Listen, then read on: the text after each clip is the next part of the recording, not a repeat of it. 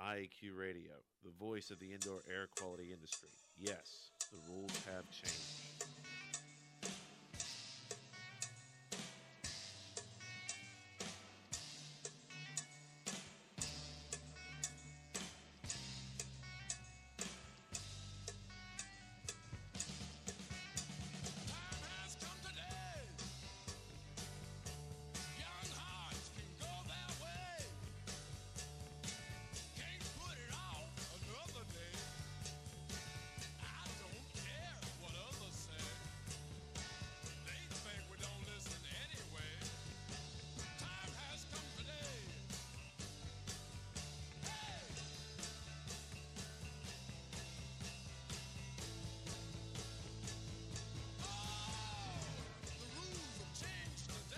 Yes, the rules have changed today.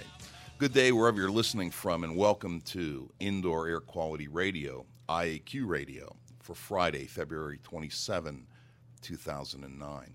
My name is Cliff Zlotnick, or the Z-Man. Radio Joe Hughes is at the IAQA convention in Fort Worth, Texas. Our wingman's here, Chris Boizel's at the controls. Sitting in Radio Joe's chair is IAQ Radio intern, the lovely Environmental Annie, Ann Koalecki. Thank you, Cliff, and good afternoon, everybody. Today's segments include the Microban Trivia Question, an interview with our guest, Jim Pearson, the Roundup. Radio Joe and I, with the wingman's help, have been working on the IAQradio.com website, adding to the site and blog every week after the show. We've also improved the invitation and news announcement from IAQ Radio and the IAQ Training Institute. First, we'd like to thank our sponsors. Environmental Insurance Services, the experts in insurance for environmental consultants and contractors for over 20 years. Learn about them at legends-enviro.com. Microban Systems, the microbial management company at microbansystems.com. Indoor Environment Connections, the newspaper for the IAQ industry. Subscriptions and advertising informational available at ieconnections.com. Dry Ease Products, providing equipment for drying water-damaged homes and buildings. Dry Ease is first in drying solutions at dri-eaz.com. Jon-Don Products, where restoration and abatement contractors shop at jondon.com. Please be sure to thank our sponsors for their support of IAQ Radio when you inquire about their products and services. To contact the show by phone, simply call 724-444-7444 and enter our show ID number, which is 1547. Press 1 and simply join the show. You can also download the show by going to our website, www.iaqradio.com, and then following the link that says Go to the Show. Or you can get the show from iTunes. You can also get your IICRC continuing education credits or IAQ Council renewal credits by emailing Radio Joe and requesting a quiz. Radio Joe's email is joe.hughes@iaqtraining.com. To make suggestions, special requests, or ask technical questions, you can either email Radio Joe or the Z-Man at cliffzlotnick@unsmoke.com. Last but not least, please visit the IAQ Training Institute website for the most current dates for the IAQ training you trust at iaqtraining.com.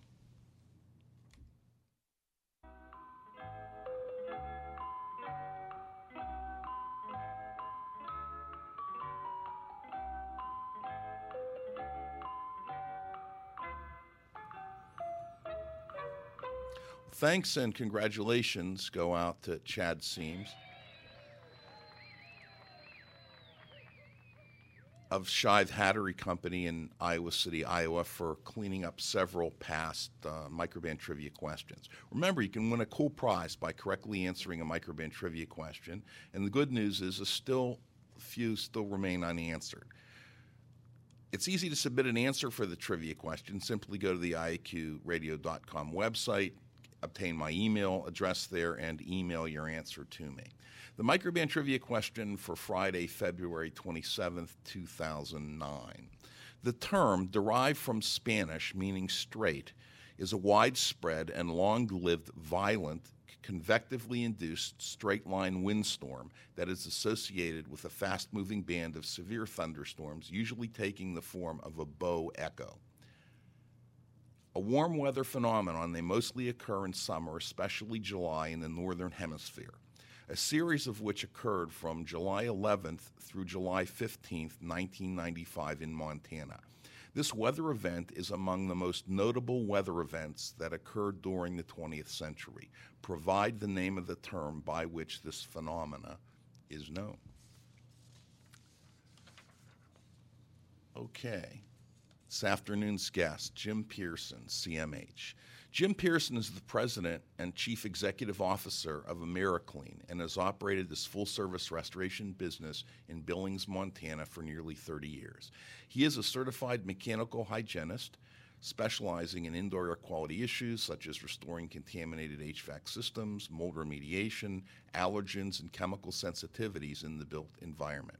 Throughout the 1980s and early 1990s, Jim developed and supported over 100 AmeriClean franchises across the United States. He served 7 years as director, treasurer, and 2-time secretary of the Association of Specialists in Cleaning and Restoration International, ASCR, now called the Restoration Industry Association. He also served as their Environmental Council's vice chair. He is a past president of the Mechanical Systems Hygiene Institute, MSHI, and past chairman of the Certification Committee for the ASCR C3 Educational Foundation. A frequent speaker at international industry conventions, Jim has authored nearly 24 articles published in Cleaning and Restoration Magazine and Restoration and Remediation Magazine.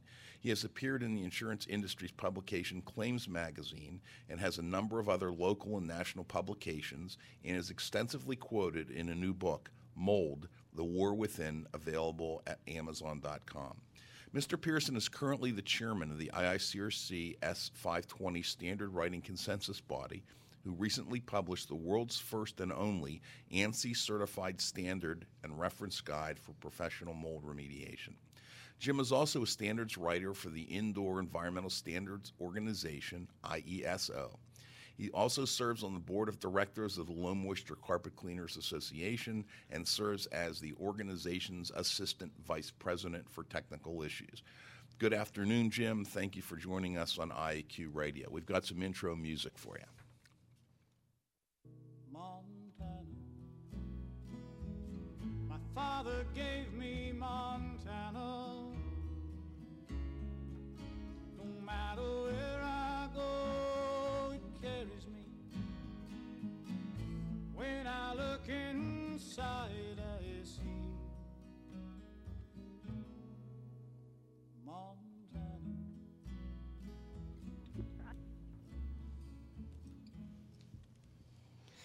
Good afternoon, Jim. Good Hi. morning. Hi, good morning, actually, to you. Yes. Got a question here. Why and how did you enter the cleaning and disaster restoration field? Well, I'll tell you, first of all, I'd like to thank you for having me on the show. This is really cool, and yeah, I'm sitting here in Montana, and it's snowy, but it's a wonderful place to live. Actually, when I was about 13, I was as dumb a kid as I suppose anybody is sometimes. I started our garage on fire and burned it off our house. And I ended up getting pretty badly burned in it. And I felt I felt really bad about it. And I kind of have I can relate to the feeling of loss, and I kind of want to make things better. I want to help people in that same situation. So I think that's kind of how I got started in it. And then my brother had a great deal to do with it, too, and I'll get into that a little bit later. You know, get her done is a Southern saying. What is your company's motto, Jim? Well, somebody had said you were gonna mention that, and then get her done is kind of a fun thing to say. I think, our company in particular has several after all these years. We picked up one several years ago, and it's Wheaton Doer. We can do it. W-E, yeah. Well, it's actually spelled W-E-N-D-O-E-R. Uh-huh. And that's kind of a rancher slang from the 40s. It's a can-do attitude type thing that they developed. A couple other ones are get in, get done, and get out. I think that the one I really try to stress to employees is to give more in value than we take in dollars, that type of thing. And I suppose the last one is if we're not having fun, we're not going to do it. We always wanted this business to be rewarding and to be fun. So, and we've stuck pretty much to that. I think mine always was getting paid. Yeah, oh yeah, get the money. Jim, what are the keys to success in working in a small business market? Well, that's a good question. In a smaller area like this, we've got like 120 or 30,000 people in a 150-mile radius, so you got to go some. I think one of the keys is to be capable in all sorts of things, because you kind of have to be all things to all people. But primarily, it isn't throwing money at marketing. It's more about your reputation, your honesty, your integrity, referrals, that type of thing. Who you know, networking, business organizations, things like that. Real important, because it seems like everybody knows somebody that knows somebody else that knows you, type of thing up here. So I think it's real important to just be a good, honest business person and do the best you can helping people, and the word will spread, type of thing. I guess you really don't have a transient population, do you? The people just kind of stay there. Well, yeah, we're growing by we have a net gain of 1,200 people a year, and that'd be at about 3,000 move in and 4,200 move out, type of thing. And so it's pretty small numbers. People who are here are generally here because they want to be. They want to escape or go to the good country, and we have a lot of commerce around here, as far as we have a good hospital system and agricultural, and we have energy with the oil and the coal. Lots of a variety of industries here. So, yeah, it's real stable. I remember looking at the demographics there, and I'm not sure whether or not it's changed since the early 90s, but I think at that time there was less than 700,000 people in the entire state. Is it still like that?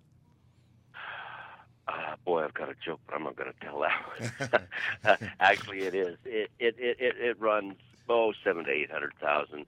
It's increasing slightly, as is everywhere. And of course, there's building going on all over. And it seems like, well, nowadays there isn't, but it's the fourth largest landmass as far as states go in the country. And we have, less than 1 million people, one of the smaller populations. So you feel more important up here. You can look for 100 miles and not see anybody else, and that's kind of cool. I think, speaking of, living out in the country, you've really gotten involved a lot with industry volunteerism and industry service. What prompted that, and what organizations have you belonged to, and do you belong to now? Well, I don't know if it's because it's kind of rural, and I yearn to be connected because I'm out here in what some would say is the middle of nowhere. I'm actually at the center of the country, but I think that maybe that's a reason, one of the reasons why I am involved. But I think it all started back when franchising. We were franchising, and our goal was to help businesses open, operate, and be successful. And in doing so, I just kind of transferred that when we stopped franchising into service to the industry in general. I'm a member, of course, of RIA, the Restoration Industry Association, and the IICRC, Institute of Inspection, Cleaning, and Restoration Certification. Notice I don't want the police after me for the acronym. Right, I hear you, right. And, of course, IAQA, Indoor Air Quality Association, and AIHA, American Industrial Hygiene Association. So, yeah, I try and stay hooked up, Has industry involvement been beneficial to your business? Here's one that's going to probably surprise you. Yes and no.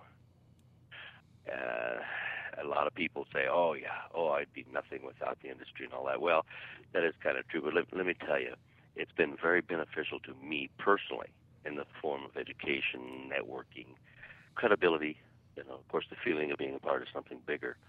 And I'll tell you, anybody, membership in any organization nearly always helps a business owner. But I do have to admit that my service as a volunteer has been expensive. You got your travel costs and time away from the business, but you got to think about what goes on when you're not watching your business, and that's my fault. This old gal has gone off the track several times over the years because of my inattention. But we're back on track now and looking forward to the future. So there are some downsides to not paying attention to what you're supposed to be doing. You know, you mentioned franchising, and, you know, let's kind of spend a couple of minutes talking about that business model. You know, what motivated you to franchise your business concept or your business model? I'm glad that we're talking about this, Cliff, because franchising is, I think, a wonderful business format for many, many things. Obviously, McDonald's and all the rest of them wouldn't be so successful if it weren't for that quality control and process. But I'd just gotten back from Vietnam, and my brother, Bob, had started a small carpet cleaning business here in Montana, and he was using a new liquid dry cleaning process that he'd kind of helped develop. Mm-hmm. And it was pretty popular, so he trained up his service reps and put them in company stores across the state. We had 4 or 5, or he had 4 or 5 of them, I guess. And they weren't doing well for a number of reasons. It's pretty difficult to take a laborer and turn them into a manager. So I joined him, and we decided that we would develop a franchise system. And the thinking was, if an owner had an investment in his own business, he'd take a lot more care of it. You know, and he'd care a lot more if he made money and made a profit. So it did work. It worked well for us. I mean, it was wonderful. We had 15 years of franchising with 0 lawsuits, which I guess is some kind of record in the franchising industry. Mm-hmm. Everybody was happy that we were there to support them, and put a lot of successful business owners out there. So it was a real good tenure, and of course, well, I tell you, we did it through the 80s, all of the 80s and halfway through the 90s. And I have to tell you, you'd ask about lessons. I think there were too many to count.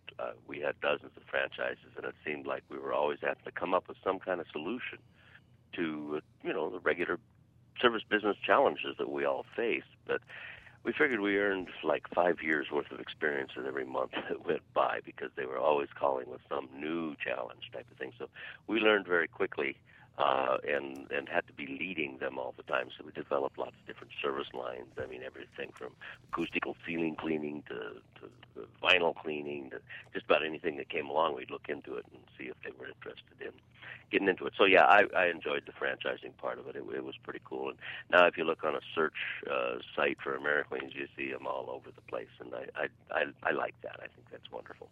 Yeah, it gives you a pretty good feeling, I think, inside that you've helped people in their success. And I suspect it can be a thankless job as well, and you probably get a phone call regardless of what you did for them yesterday or the day before in years past. I think they always ask you the question, or they wake up every morning, and what have you done for me lately?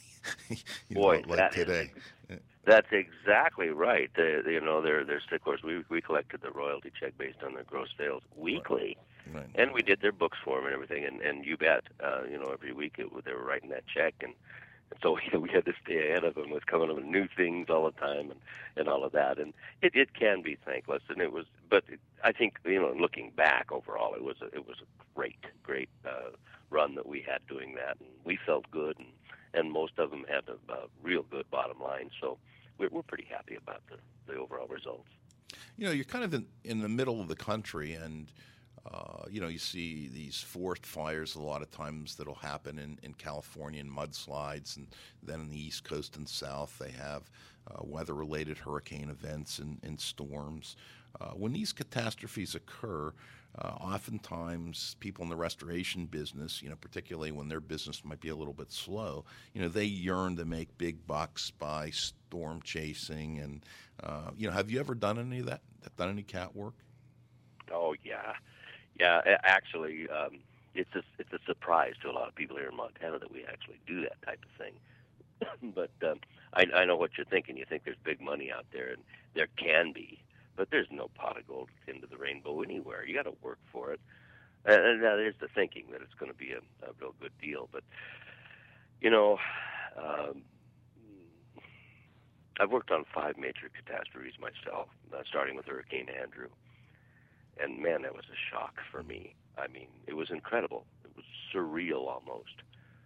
Very difficult work, both physically and emotionally. I mean, you actually become a victim when you're there. suffering right along with everyone else around you.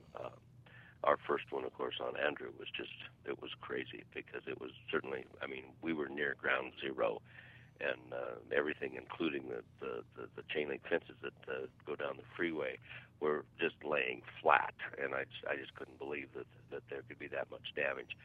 It's kind of like the mother of all restoration losses. It's the pinnacle of our careers. You know, we really do try to make a difference in the face of an indescribable loss, and you almost feel helpless, you know, kind of. But I think you got to be a little crazy to go after this kind of work. Right. It takes capital, it takes contacts, lots of patience, but you know, financially and emotionally, it has been well worth it for us to do it. My brother Bob and I were involved in the Great Missouri River flood of '93 and Chicago Loop flood and the Grand Forks floods and fires, Hurricane Fran, lots of other hurricanes. And right now, Bob and my son are in the Cayman Islands restoring the damage from a little micro hurricane strike came by, and I didn't even hardly make the news. And but they're down there doing that. Now he's thinking he might want to move there. He said, I said, how come? He said, it's paradise. Well, I guess it is. But yeah, we don't get me wrong. I'm not saying don't try to do cat work. I think it's very necessary and very needed. But it does take quite an investment, and sometimes you got to wait a couple of years before we get the next round of hurricanes or whatever. And it's just nice to be involved and be available for people when they need us, because when it does happen, there's so much to do. It's just incredible. You know, I've got a little message you can give Bob next time you talk to him. It may be paradise, but it's not heaven. And there's a real big difference. Because I don't know if they have hurricanes in heaven, and it's great when you live there and so on and so forth until it's your house or your condo or your apartment that that suffers that damage. I understand that one time you did a pretty interesting project. Was that an Air Force base, or you got involved with some flooded aircraft or whatever? Can you tell the listeners a little about that? Yeah, I remember I had an article in CNR Magazine about it, a feature cover story on it called Rescuing the Rescuers. And this was the Missouri Air National Guard base just across the river from St. Joe, Missouri. And, boy, we went out there, and Bob and we had the big one-ton stretch van. And I remember driving and trying to see the dashed line and the white line on the side of the road. The water was coming in the floorboards, and we surveyed this base, the damage on this base, and it was just incredible. So we ended up getting hooked up with that because the Air National Guard had been moved over to the college there in St. Joseph, and they gave us a shot to try one building. And of course, we had a little desiccant trailer with a generator, and so we were the only one bright spot on this whole base with no power. Mm-hmm. Had this thing going and had our generators and had our lights and things like that. And so we were kind of like our little whatever base camp or something. And yeah, we got involved in that, and by the time we were done, we spent 3 or 4 months there. And of course, we had the military actually working for us as far as, they had the big equipment, and they just, their generators were failed because they were wet, but we pretty much directed them in the cleanup, and they let us do that, and it was real successful. We had lots of people, and in fact, I think it was General Pendergast or something like that came to look at the base to see if they're going to close it, and we toured him through our drying chambers and our electronics restoration. We were restoring a lot of avionics, training avionics. They wouldn't put them in a plane and put them up, but they were for trainers, and restored a lot of electronics and things, and had it really set up real cool. And the general toured that and said, I think we're going to be able to save this base. And so we were heroes then, and we had a cake party every Friday because they were going to stay in business and keep thousands of people employed in that area. So it was nice. We had a C-130. That's what they normally fly there, and they flew everything out that they could. But this one happened to be in a hangar with the electronics package out of it, and so they couldn't move it. And of course, the prediction was to have 3 or 4 feet of water, and they ended up with 9 feet of water on this base. So they moved their computers up on the desks, which made them easier to pick up to throw away, I guess. But they got wet. And then this airplane, this C-130, which is really a neat experience to decon and dry this thing. Of course, it's aluminum and metal, and but the manufacturer were just all over us as far as, your temperature variance is this and that, and this is the humidity and maximum rate of changes and things like that. It was really cool because they had all the specs on it, and we got the plane cleaned up and cleaned the HVAC system in it, which was kind of neat, and got them back in business. They did have a snake in the nose.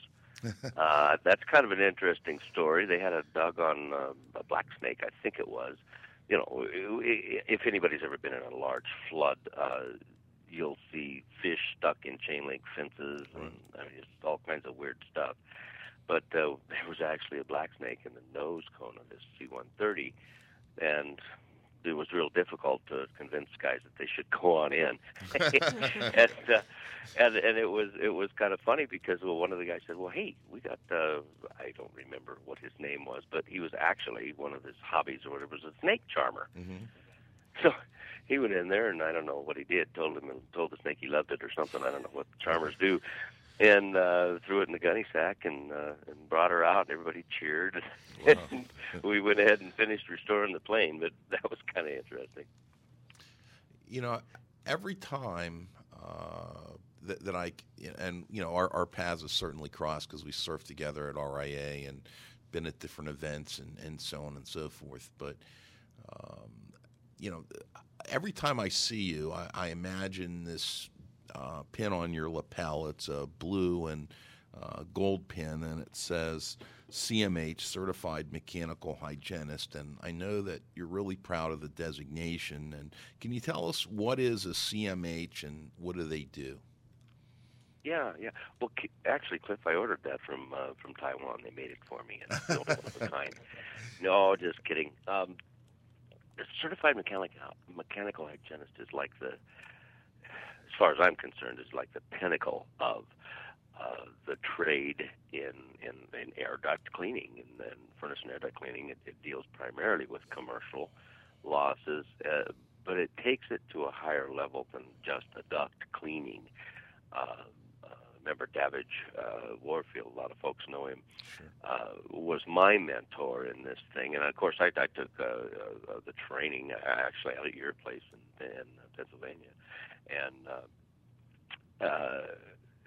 Davidge was the president of NADCA, and he came to ASCR at the time and started this Mechanical Systems Hygiene Institute and developed it. And its sole purpose was to, let's get serious about this. We're not just duck suckers. We're not just beating on it with a screwdriver, and we're not doing $99 specials. We've got an important job here because that a lot of folks know that the mechanical system in a building is like the lungs of the building. I mean, it's very important. It's part of the air quality, a significant part of the air quality of a building. And the more important air quality becomes, it seems the more need there is for this. And so it's more than cleaning. It's considering is it designed as it should be now? Have they changed the purpose of the building? They put a lot of cubicles in. Does it need to be refurbished? Are there rusty parts, plugged drain pans, bent coils, dirty coils, insulation that needs to be replaced because it's fragmenting and blowing, fiberglass insulation particles all over everybody. The systems have been around for 50 years or so, and most of them have never been cleaned. They've never been looked into.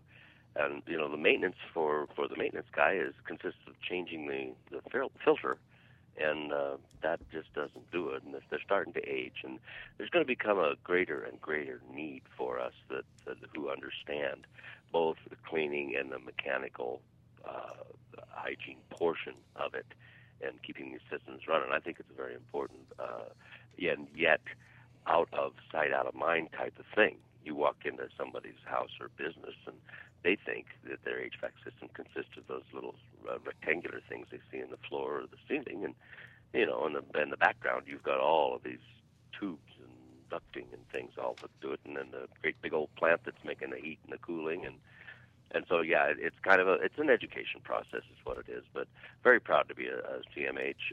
There aren't many of us, and I don't know if RIA is bringing that program back or what they're doing with it right now, but you bet I'm proud of it. It took a lot of work, and I felt like one of the founders or the pioneers of it. I wasn't, but I was there in the early beginnings, and I think I've branched out from there now, and I consider myself to be an indoor air quality expert. Many may take exception, but I think we are what we want to be and what we study and what we learn. Well, no, I think you're acknowledged certainly as being an expert not only in disaster repair and restoration, but also indoor air quality and HVAC system cleaning. Jim, we just ask you to stay with us. We're going to stop for halftime. And I've got an announcement that I'd like to make. On Wednesday, March 4th, 2009, which corresponds to Thursday, March 5th, 2009, the Restoration Industry Association will be holding an international wildfire webinar. Cleanup and repair following a wildfire disaster is much different from a single house fire. Lessons applied from the experiences of restoration contractors worldwide in these disasters invariably saves time, money, and frustration when they're called upon to bring back devastated communities. RIA is sponsoring a free webinar for Australian restoration and insurance professionals to share experiences between U.S. and their Australian counterparts. And they're going to share the many lessons learned surrounding California wildfire restoration. As a matter of fact, contractors in California who've had considerable experience dealing with these fires have similar climate, similar concentrated populations, have an overabundance of deadfall, and Southern and Central California communities frequently experience these types of disasters.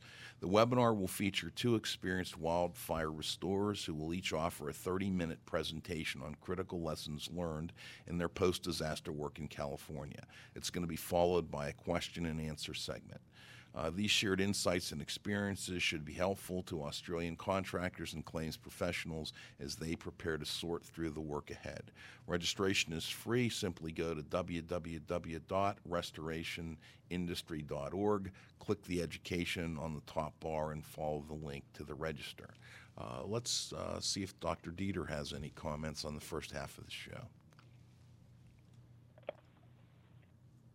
Yeah, well, as you know, I'm not very good at duct cleaning, but I was very good at designing industrial ventilation systems, and I think Jim just touched on it. In many instances, and I got called into several jobs where somebody had screwed up before me, and it appeared to me that in many instances the ventilation system was like an afterthought. Oh, we have beautiful rooms, we have this and this and this. And maintenance usually was a problem. I asked people, I said, who is in charge of that? And they looked at me bewilderedly. And then somebody said, oh, yeah, we change the filters once in a while. And I said, is there a list or something like that? And, I mean, an industrial ventilation system is not very different from a residential or a ventilation system or a office building. It has a fan, it has ductwork, it has filters and so on. But yes, you do have to have maintenance. And I think a lot of problems of indoor air quality could be eliminated by having a good maintenance system in place. It has to be in writing. I tell the people, I said, put it in writing. I want to know who did it, when, and they initial it and they date it. And it's tough to find. And Jim knows that too. And I said, where are the drawings of your ventilation system? I said, they look at you. I said, what do you mean, drawings? And we don't have any. And who is in charge of it? Oh, Joe does it once in a while, and then Jim, and then Jack. So that is a problem. And I think it just takes education to say, hey, guys, this is something you got to watch out for. You got to take a look at it and take care of it. It doesn't do it by itself. Okay. I think it's a very, very good point. All right, let's go ahead and resume our interview. Jim, have you ever done any expert witness work? And if such, would you mind discussing just general details of a case with our listeners? Yes, I am. In fact, well, I've been on several right now. I just happen to have 2 cases going. Excuse me. And, they're the typical thing. The customer places the blame for a property loss on somebody other than themselves. And sometimes it's even on the restoration contractor, which is a real problem. In doing this expert witnessing work, I mean, really, my job's easy. All I need to do is point out the industry standards and validate that the contractor followed them or didn't follow them, as the case may be. Mm-hmm. And it's pretty much there's some opinion involved and that sort of thing.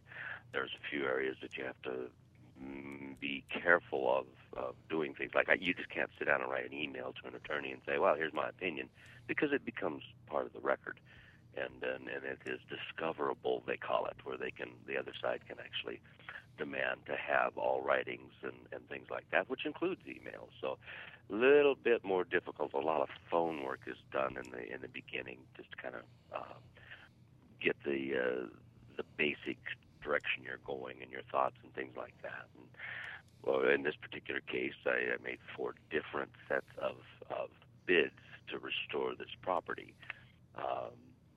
What had happened is they had a sewer backup, a sewage flood, and they felt it was from a fella irrigating next door. And by golly, it ended up having the sewer backup, and they did basically nothing.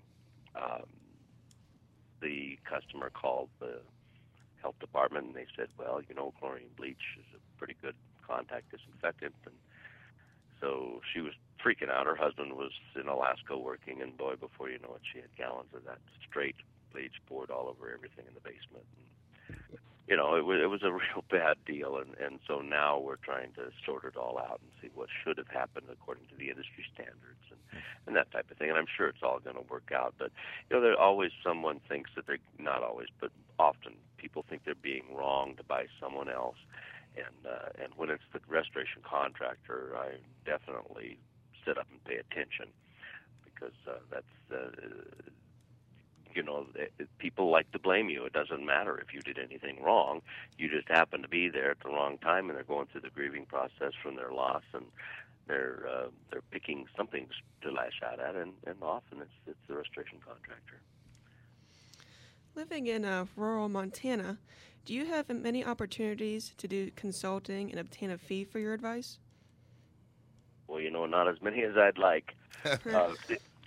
It's interesting. Folks up here are do-it-yourselfers, or maybe another way to put that is self-sufficient. We're the people who police themselves with no speed limits and that kind of thing. But as such, they don't think they have much need for advice, much less paying for advice. So, but I'm out every day educating people. I sample, I interpret the results, I design the protocols. I charge those who can pay and deliver premium results, of course. But for those who can't, I try to come up with a low-cost solution for them so that they can get by. I mean, not everyone certainly rarely are you insured for a mold loss, for example. And people just can't cough up a lot of money in a lot of cases. Nor do they think they need to in a lot of cases. I mean, my dad, one time, I said, yeah, we got these, and this is way, way back. I said, we got these machines that are like air conditioners, only you don't put the heat outside, you put it, we call them dehumidifiers. He said, dehumidifiers? Well, all you got to do is open the window, because we have a dry climate up here and everything. Right. Well, of course, we know why we use dehumidifiers, but that's basically the farmer's attitude up here. They can breathe moldy hay, and until it takes them out, they don't think much about wearing masks and things like that. So, a lot of rural folks up here that just get the job. They do the get her done thing too, and so yeah. But I do have opportunities to consult here locally. Not a lot of them. I do a lot of speaking for landlords associations and that type of thing, trying to get the word out, because people just don't know. And if people are educated about something, then they can make informed decisions. I mean, it's that way all over the world, I'm sure. But no, I'm not making a living doing consulting. You'd mentioned standards before. Do you use any? I mean, do you always follow these standards, or sometimes do you use some controversial tactics or strategies in your indoor environmental remediation business? Oh, Lord, no. I always follow the book by the letter. Just kidding. It's impossible to do, and every remediator knows that. For example, I guess one of the biggest... I'm a bit of a... I don't know what you'd call it, but I'm a little different. I mean, you've met me, Cliff, and there's a lot of folks that haven't.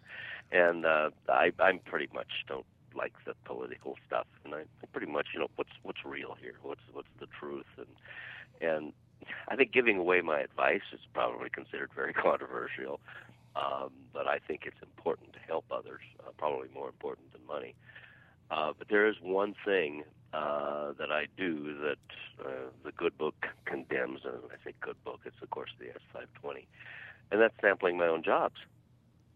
I hear everyone sucking in a breath. I don't have a problem. I don't have any problem with that. Oh, good. Okay. Well, some people really do. And, depending on the situation, I often pull my own samples after a job just for peace of mind, to know whether my guys are doing the right thing and all of that. But up until a couple of years ago, there was only a handful of us, IEPs, I guess you'd call them, who could do this kind of work here in Montana, and getting somebody to sample for you was just about impossible. It really was. I mean, they just weren't around, and they were weeks and weeks out in being able to come, and you just can't go, all right, Mrs. Johnson, I'm going to have to move you out for 3 weeks while we take your samples and see if it's safe for you. It ain't going to happen. So that's when I got into that years ago.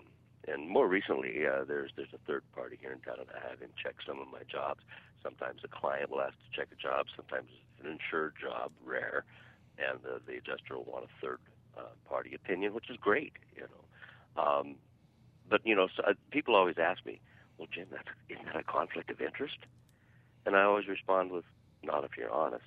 And that's the truth. If you're a businessman, you can screw a customer, and it's a bad thing.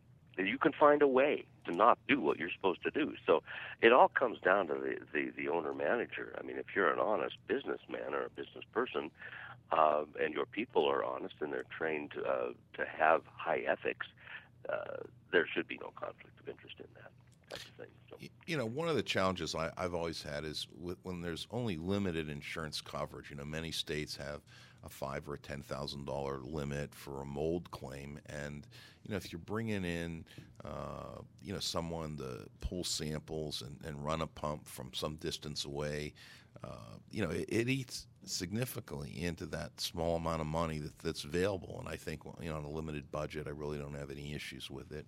On a larger project, then I might have a different opinion. But you used the term good book, and I kind of like that term.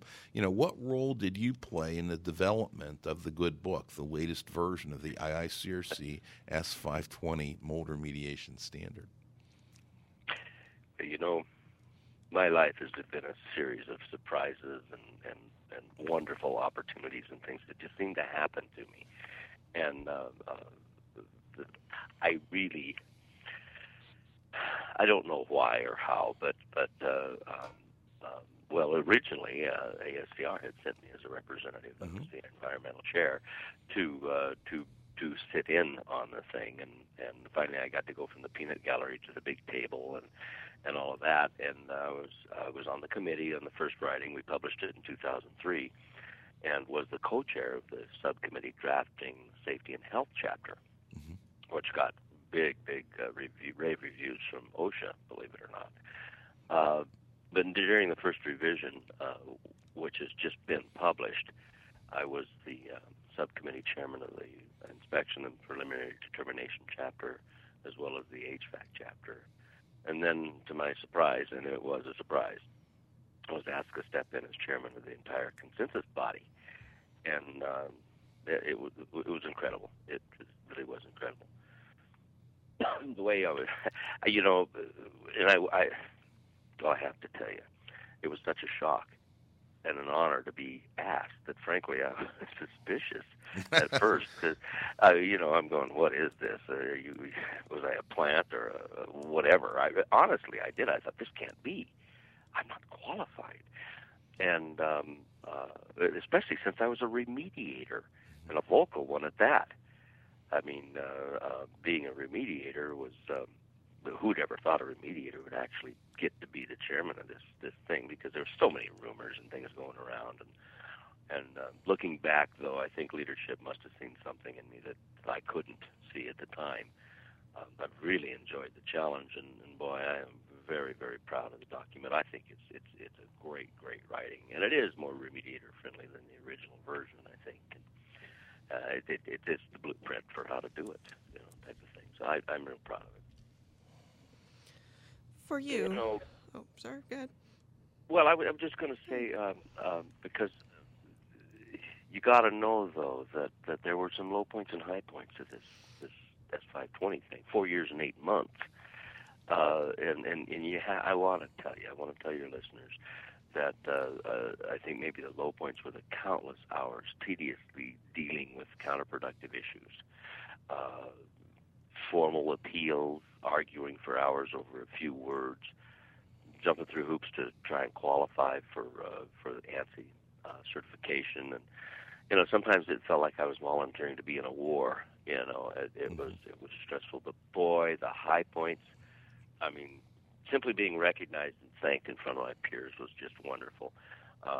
They made me a shadow box and with a copy of the 520 in it and a big brass plaque on it and everything, and brought me up on stage at the Connections down in Las Vegas last year.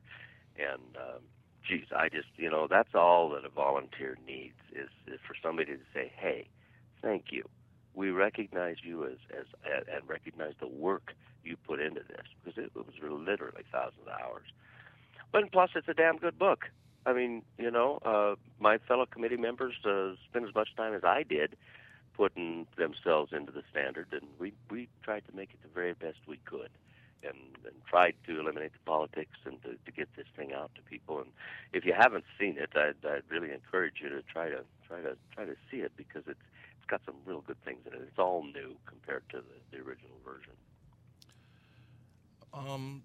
I guess there's a team now of instructors who are out teaching the update courses. Did you handpick those guys, Jim, or were you involved with that selection process at all? I've heard that there's in fact, we get emails daily about it, that there's a group they're holding these sessions all across the country. I did have the opportunity at the Connections Convention, this most recent one down in Vegas, that to be an instructor for the one-day special course that we held on the S520, and had a wonderful time. Mm-hmm. And there was a few of us there, quite a few of us there, helping out with it. But as far as the ones that are going on right now, I didn't get the opportunity to be involved in that or choosing the people. I kind of wanted to continue to help getting the word out about it, but it just wasn't meant to be, I actually had a text question from one of our listeners, and I guess what they wanted to know was whether or not these instructors are well, you may not know the answer to this, and that's okay. But I guess what the listener would like to know is whether or not the instructors for these continuing education courses are strictly volunteers who receive reimbursement for their expenses, or whether or not they receive some additional financial compensation. I don't know what the financial arrangements are, but I can't imagine anyone putting more time into this project as a volunteer. There was so much invested by the people who wrote it. So I 4 years and 8 months is a long time, and I'm guessing the instructors are paid for their time, and as they should be. They have to be able to make money. I mean, I'm probably the only guy that doesn't require to be paid to do anything. Right. No problem there, and I appreciate your candor. Do you have any good industry war stories for our listeners? They tend to always like the war stories.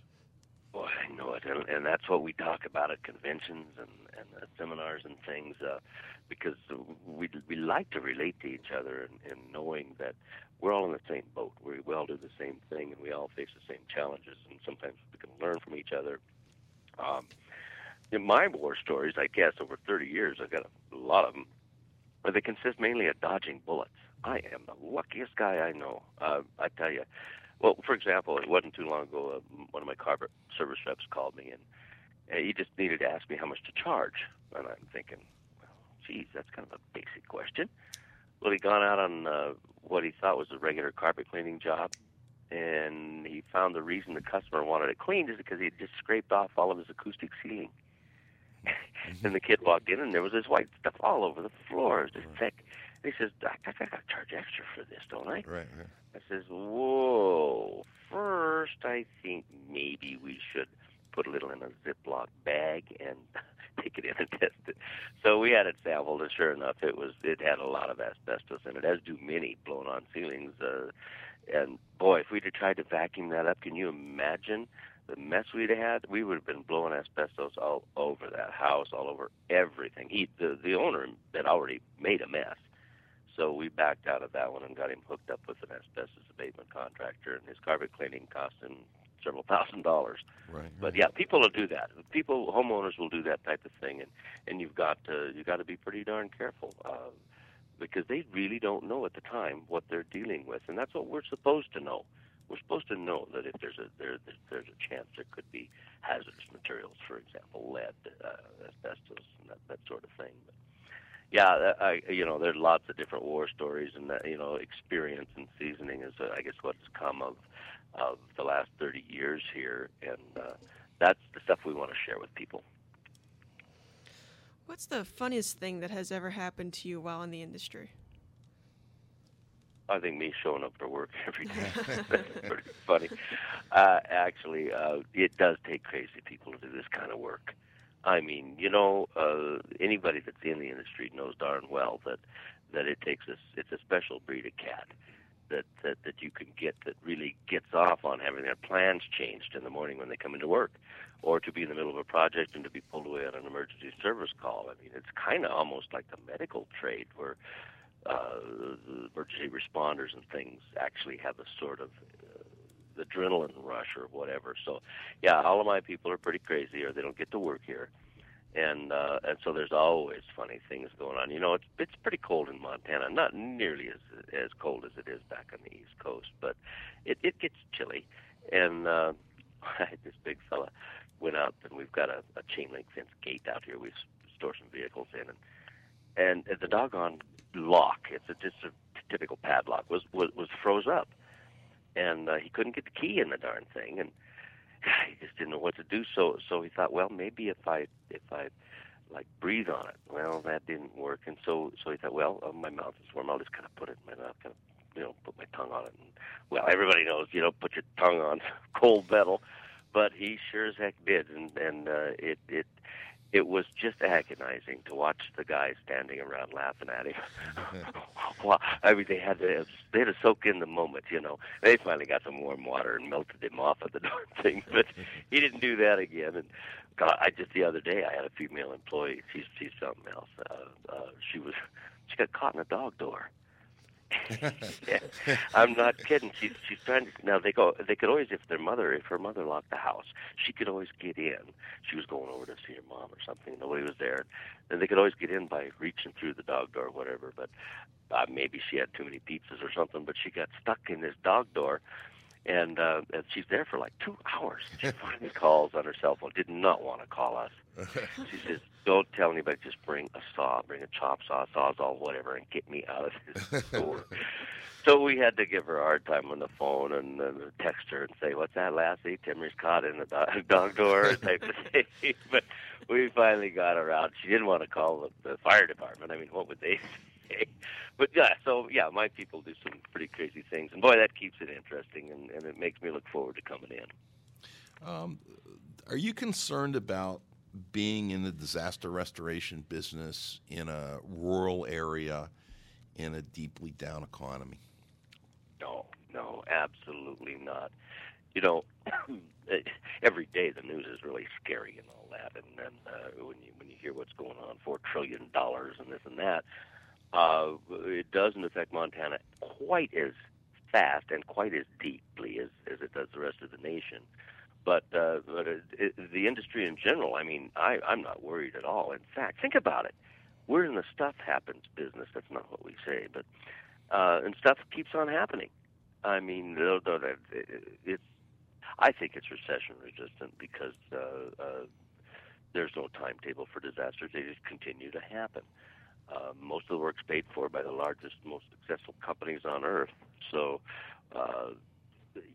well, just carpet cleaning, for example, we're seeing that actually increase because people are now deciding they're going to wait one more year, or they're going to wait one more cleaning until they replace their carpeting. You know, I'm sure it's the same with cars. They're going to keep their cars a little longer, but in our business, cleaning and maintenance, boy, now's the time to buckle down and, as far as consumers go, and make your stuff last longer. And in order to do that, you have to maintain it professionally. So, yeah, I think this is probably one of the few businesses to be in during times like this. I mean, it's been good. Have any ex-employees tried to compete with you? Wow, that would be so rare, wouldn't it? It would. You know, I see air conditioning contractors, electricians, and it happens, I think, to everybody. For some reason, I know what the reason is. It's me. That's the problem here. I'm very, very trusting. And, well, let's put it this way. I'm in a market, a little over 100,000 folks, and I've got 3 major competitors, 2 of which I've trained, plus 2 more that have actually gone out of business. I guess those guys didn't listen to me when I told them to always put the customer first, you know. But, yeah, I do have one more slogan for you. Insist only on AmeriClean, trained and certified competition.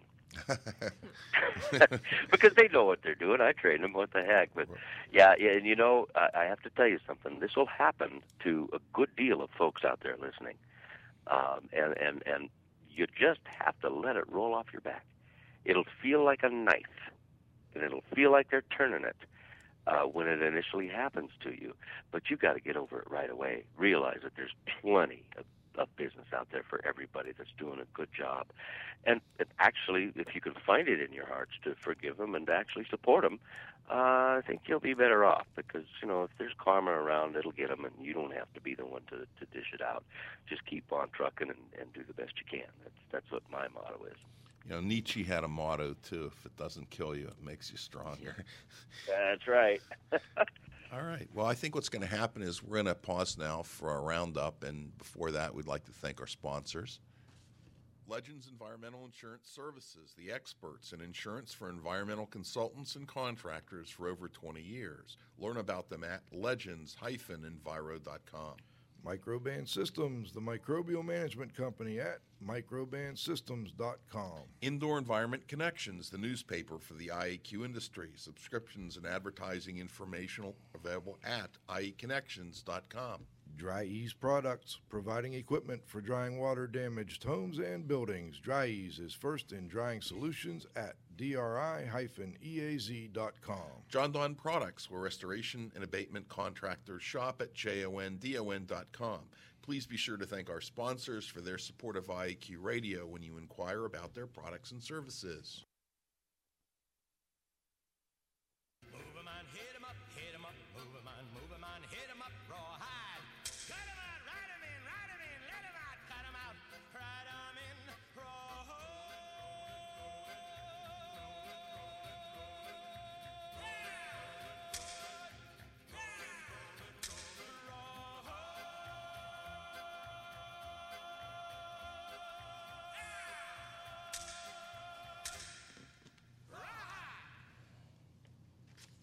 Okay, Dieter, final comments or questions from you, please.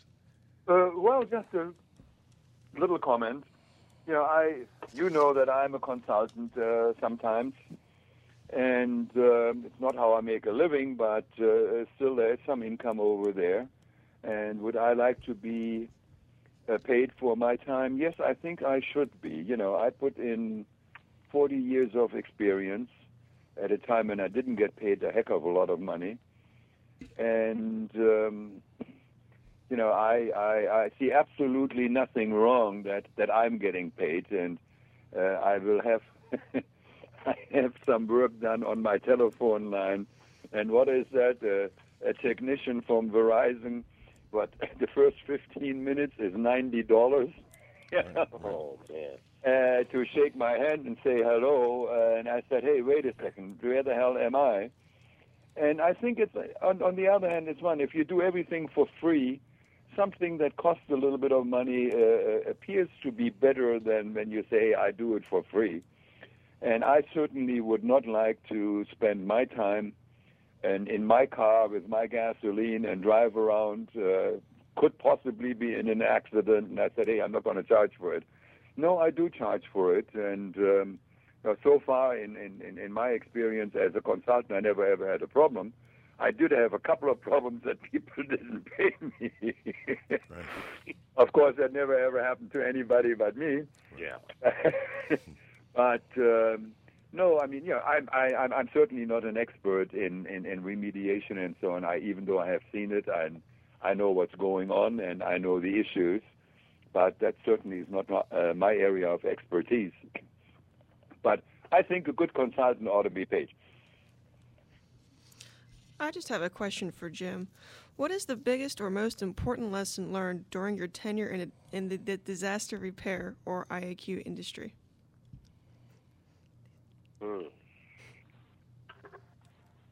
What did I learn from it? Man. So the biggest or most important lesson? The most important lesson, yeah. I think to be true to yourself, and really, you gotta look at yourself in the mirror every morning when you get up and all of that, and that's a tough question because there's so many lessons out there. But when it all boils down to it, it's are you doing something good? Are you helping people? I think that's the biggest lesson that it taught me. I just want to say one more thing too. I want to do more. I just want to do more. I want to put more time into consulting on a national scale. I want to help with more CAT jobs, more expert witnessing, more training, more helping new business owners in our industry, because that's what gets me off. And we all have our own buttons, and mine is definitely. It sounds so whatever, but it's true. I do like to help people, and that's my reward, I think. I think you anticipated my question. I was going to ask you what you saw yourself doing, in the future or exit strategy or whatever, and I think that you just kind of answered it for us. Well, Jim, is there anything you'd like to add to the interview? Anything that we missed? Anything that you want to correct the record on, or anything like that? I don't think so. I don't think I made too many mistakes. I'm sure a lot of people may take exception to that, but I just want everybody to be safe and be happy. That's what life's all about. I hear you. What's the best way for our listeners to contact you? Well, if you send a regular mail, it's going to cost you a little more now because postage is going up, and the stagecoach wheel might break. So I would suggest email. Let's do the email thing. It's jim@americleancorporation.com. That's AMERICLEAN, AmeriClean, and the word corporation all spelled out. jim@americleancorporation.com.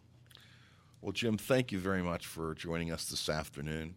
Before we sign off, I'd like to thank my co-host, Joe Hughes, the wingman, Chris Boisel, our guest host, Environmental Annie Ann Kowalecki, and our technical director, Dr. Dieter Weil. But most importantly, you, our growing group of loyal listeners, please come back and join us next Friday at noon for the next broadcast of IAQ Radio.